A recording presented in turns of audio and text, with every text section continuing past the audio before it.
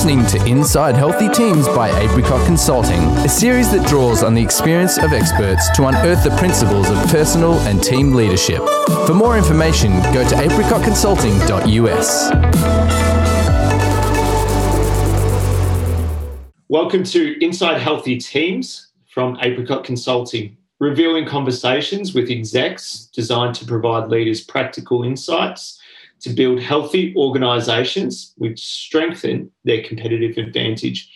I'm your host, James McHugh, Head of Corporate Social Impact at Apricot Consulting. And today I'm joined by Vincent Sully from the Victorian Government's Department of Jobs, Precincts and Regions. Vincent is an experienced Principal Policy Officer, and he's got a demonstrated history of working in government administration industry. Our discussion today is on the topic of social procurement and the Victorian Government's social procurement framework. So welcome, Vincent. Great to have you with us. Thank you, James.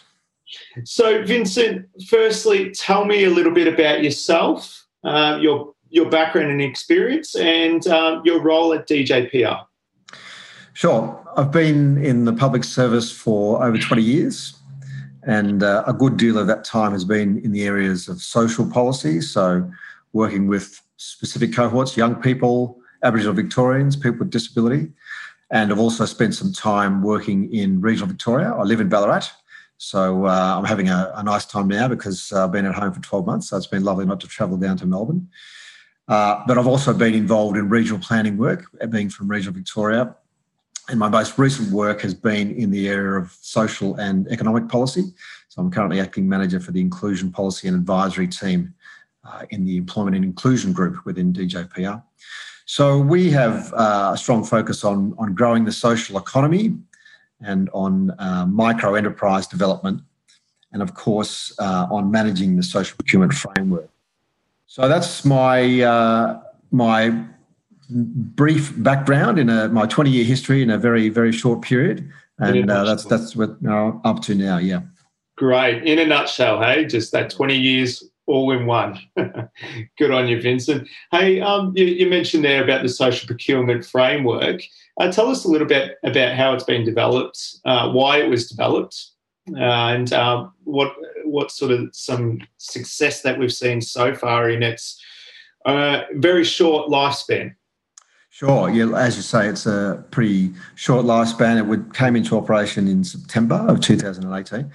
The history of the framework is actually quite a fascinating case study. It was initially mooted back in February 2017. At that point, it had some 4 key objectives around Aboriginal Victorians with disability, encouraging gender equality and procuring from social enterprises. And then there was a development in April 2017. The International Standard Organisation published a document on sustainable procurement. And so the Minister for Energy, Environment and Climate Change requested that the framework incorporate some sustainable procurement objectives. So at that point, the tally was 7 objectives, 4 social and 3 sustainable objectives. And then there was an interest by the government in regional Victoria and some work being done to support regional development. So a request then that an objective be incorporated around sustainable Victorian regions. So that was added in. And then also there was some work with the Victorian Jobs Partnership and a request for an objective around creating opportunities for disadvantaged Victorians. So by that we mean groups such as single parents or workers in transition, migrants and refugees, disengaged young people, those sorts of groups. At the very last moment, the 11th hour, we had incorporation of some objectives around fair and equitable treatment of Victorian workers, looking at industrial relations compliance and promoting secure employment. So we ended up, by the time it was launched in 2018 in April, as I say, it came into operation in September. At that time when it was launched, the policy had 10 objectives and 16 outcomes from that. So I think broadly, James, what the government's keen on is that we have $32 billion of procurement expenditure. We see that as a massive opportunity to really leverage better outcomes for all Victorians, social, as I mentioned, and sustainable outcomes for all Victorians. So that's the why. And it's just too good an opportunity to let pass. I think it's fair to say I'm not probably giving away any trade secrets that we'd like to see some better outcomes from the framework. We certainly have had some good things happen. We spent in the last financial year 135 million, and we engaged 45 social benefit suppliers. So by that I mean Aboriginal businesses or social enterprises or disability enterprises. Within that, we spent 14 million on what we call certified social enterprises. So we get some advice from key groups about whether or not certain organisations meet our litmus test, if you like, for a social enterprise. We also spent, though, $83 million on other social enterprises that maybe haven't been certified in that way but still have very important contribution to make. And again, with Aboriginal businesses, we spent 37 million with 90 verified Aboriginal businesses and another 9 million with other Aboriginal organisations who have enterprising activities. So an important distinction that's worth making is that when the government directly engages these kinds of groups, the Aboriginal business or social enterprise or disability enterprise, we call that direct social procurement. But we realise, in fact, the enormous opportunities through what we call indirect social procurement. So we might go out and engage just a mainstream supplier, and we might say to that group, okay, what can you do for us in terms of employing some of the priority job seeker groups we have in mind? And what can you do for us in terms of including some of these social benefit suppliers in your supply chain? So we're working to get a better handle on just exactly how much we're expending through that means. But we can say from some of the work that the major Transport Infrastructure Authority is doing that we spent 15.3 million with social enterprises in the last financial year. We had massive amounts of employment hours for groups like refugees and asylum seekers, 66,000, almost 80,000 hours rather for the long-term unemployed, 33 hours for disengaged young people. Over 500,000 employment hours for Aboriginal people and 58.3 million spent with Victorian Aboriginal businesses and organisations. So, I think these are outcomes that we're proud of. As I say, outcomes that we're always trying to improve. It's perhaps important to bear in mind that the breadth of change we're trying to achieve is not insignificant. It does take a while for that change to flow through. As I say, it applies to all of our expenditure, our 32 billion worth of expenditure. There are 275 Victorian government departments and agencies that are required to comply with the framework, so it takes a while to get the message out to all of them and to gear them up to be able to fulfil their responsibilities. And as I say, it has 10 objectives and 16 outcomes, so it's quite a complex policy to get across, and it takes a while for us to communicate that not only across government but also externally to our stakeholders outside of government. Certainly promising signs for the future as well, Vincent. Can you tell our listeners a little bit more about the role DJPR plays in social procurement? Absolutely. We have a very broad role in social procurement. Firstly, we set the broad policy parameters through our social enterprise strategy. So the strategy really is about supporting the social enterprise sector and trying to position Victoria as leading the country in driving inclusive employment and inclusive economic growth through social enterprise and social benefit suppliers. As I said before, we have a range of aims around growing the social economy, developing the micro enterprise sector and managing the SPF. But as part of all of that work, we fund some of the key peak bodies, Social Traders and Kinaway, and they support their respective groups, social enterprises and Aboriginal businesses, with training, information and advice. So it's very important that those peaks are there as a resource for all of those smaller businesses.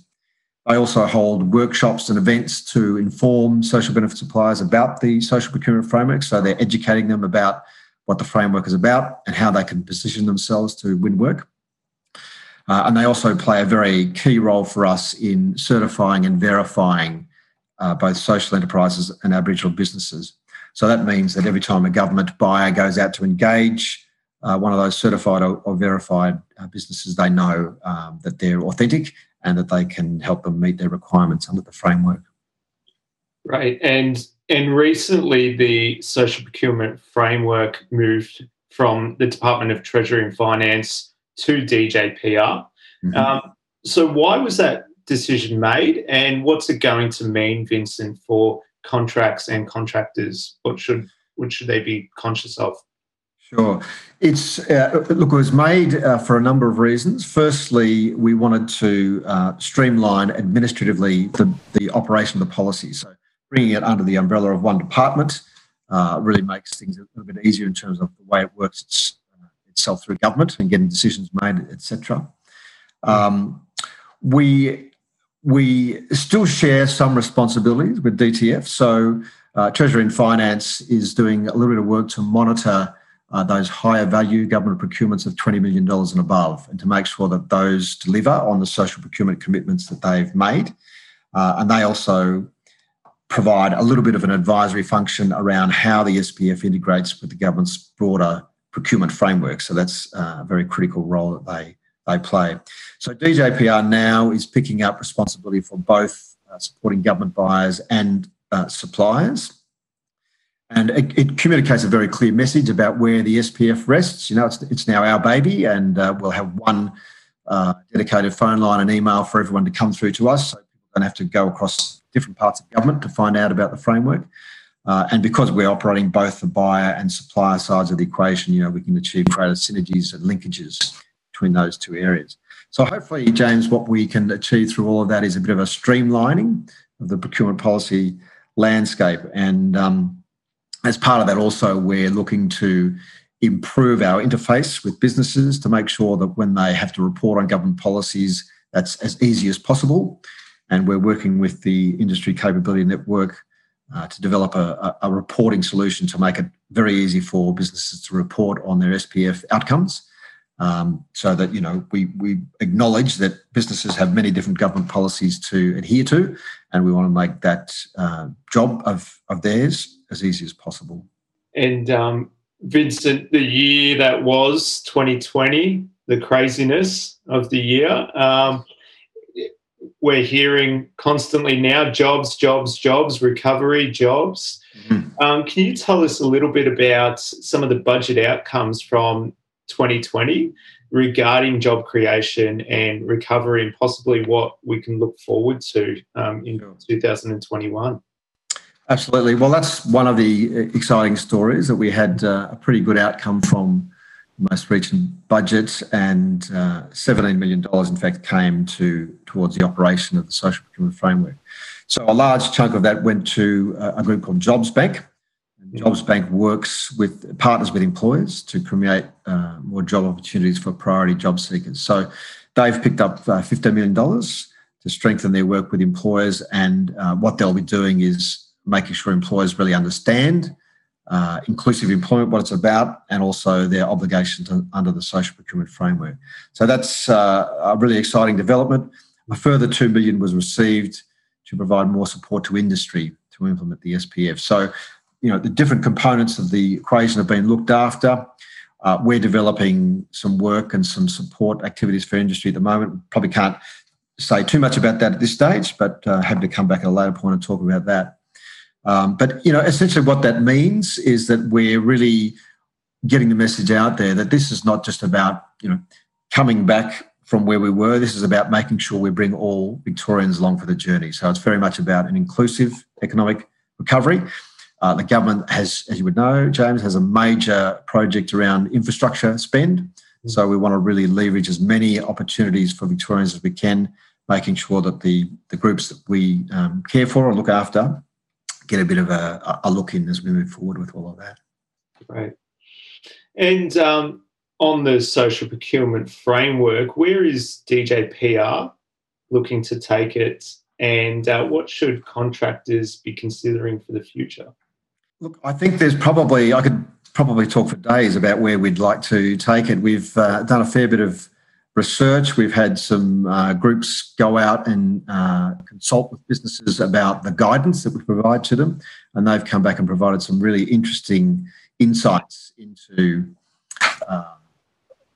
the way it works out there at the coalface. And if I could just share one little anecdote, which is probably a little bit amusing, and that is that we had a bit of a theory about the way it all worked, and that was that businesses would go away and do the research about the social procurement framework, and then they'd be very well equipped to respond to tenders, and then if they were successful at winning the tender, they'd be able to go forth and do all of the work. But in fact, a lot of businesses, they're obviously smaller, and they don't have the time or the capacity to really do that. And it's around about the time that tenders are released when they tend to go into a bit of a panic about working out, well, what does this social procurement thing mean, and how do we get support and information and resources? So we've re-geared all of our advice and guidance to suppliers to really reflect the reality of the way they operate. And some of the messages that are coming back to us is that we really need to look to be simplifying the framework. We have these 10 objectives and 16 outcomes, but broadly, James, I think what we're talking about is we're talking about fair and inclusive employment, we're talking about supplier diversity, and we're talking about outcomes for the environment. So those three key themes we want to get out there as what the framework is all about. We want to make sure also, as I've mentioned, that this is as easy as possible for businesses. So really simplifying and streamlining the procurement policy landscape so that they understand their obligations, so that it's easy for them to report. That's we see that as a critical need. Another key thing is that we really want to improve our reporting. So I've mentioned to you some figures before that we've achieved in the last 12 months, but we don't feel that we're capturing the full story of the impact of the SPF. And so we've engaged the Industry Capability Network to develop a reporting solution. And this will capture outcomes from both the social procurement framework and local jobs first, and will make it considerably easier for suppliers to support on their social procurement framework outcomes. So we really want to improve that reporting so that we can accurately tell the story of the impact of the SPF. We're very interested in also the local government sector.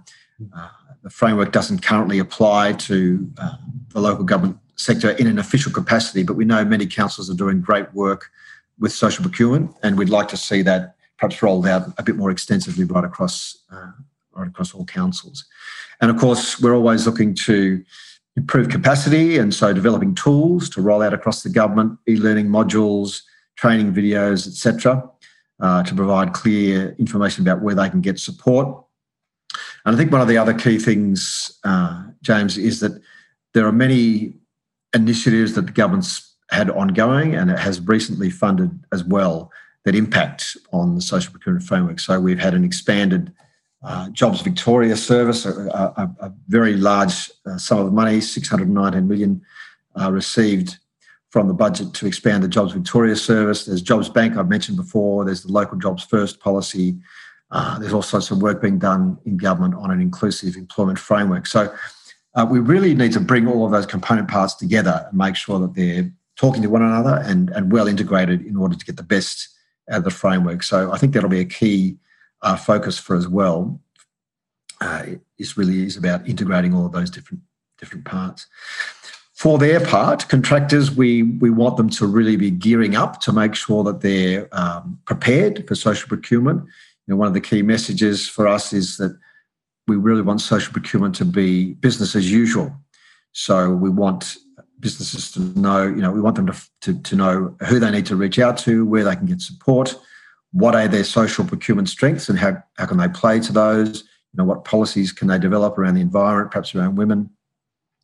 And we've developed quite recently some refreshed supply guidance, which we hope to publish shortly, which will really tackle many of those issues as well. Well, Vincent, we're nearly out of time, but it's been incredibly informative. One last question for executives and managers that will be listening to this podcast right now. What's the key takeaway that you would like to leave with them?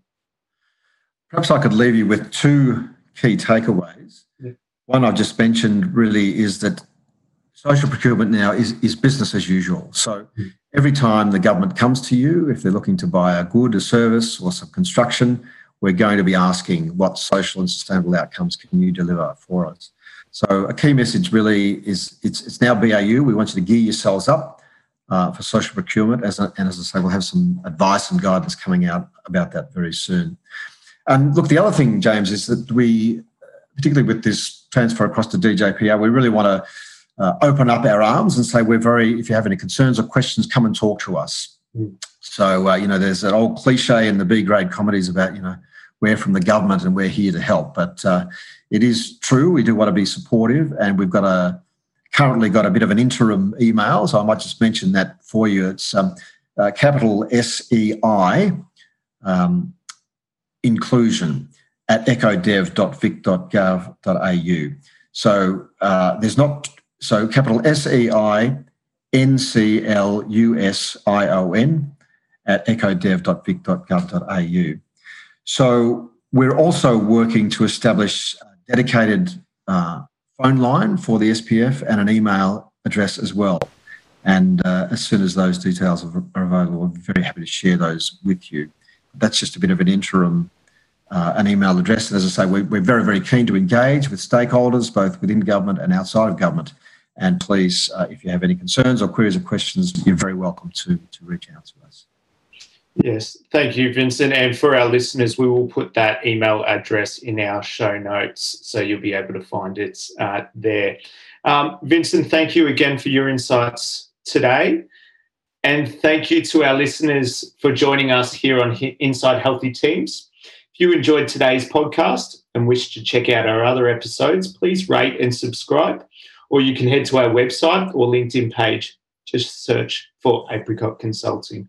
Thanks for listening to Inside Healthy Teams by Apricot Consulting. We hope you found it helpful, and if you did, it would help us if you could rate and review this episode on your podcast platform and subscribe for more episodes. For more information, go to apricotconsulting.us.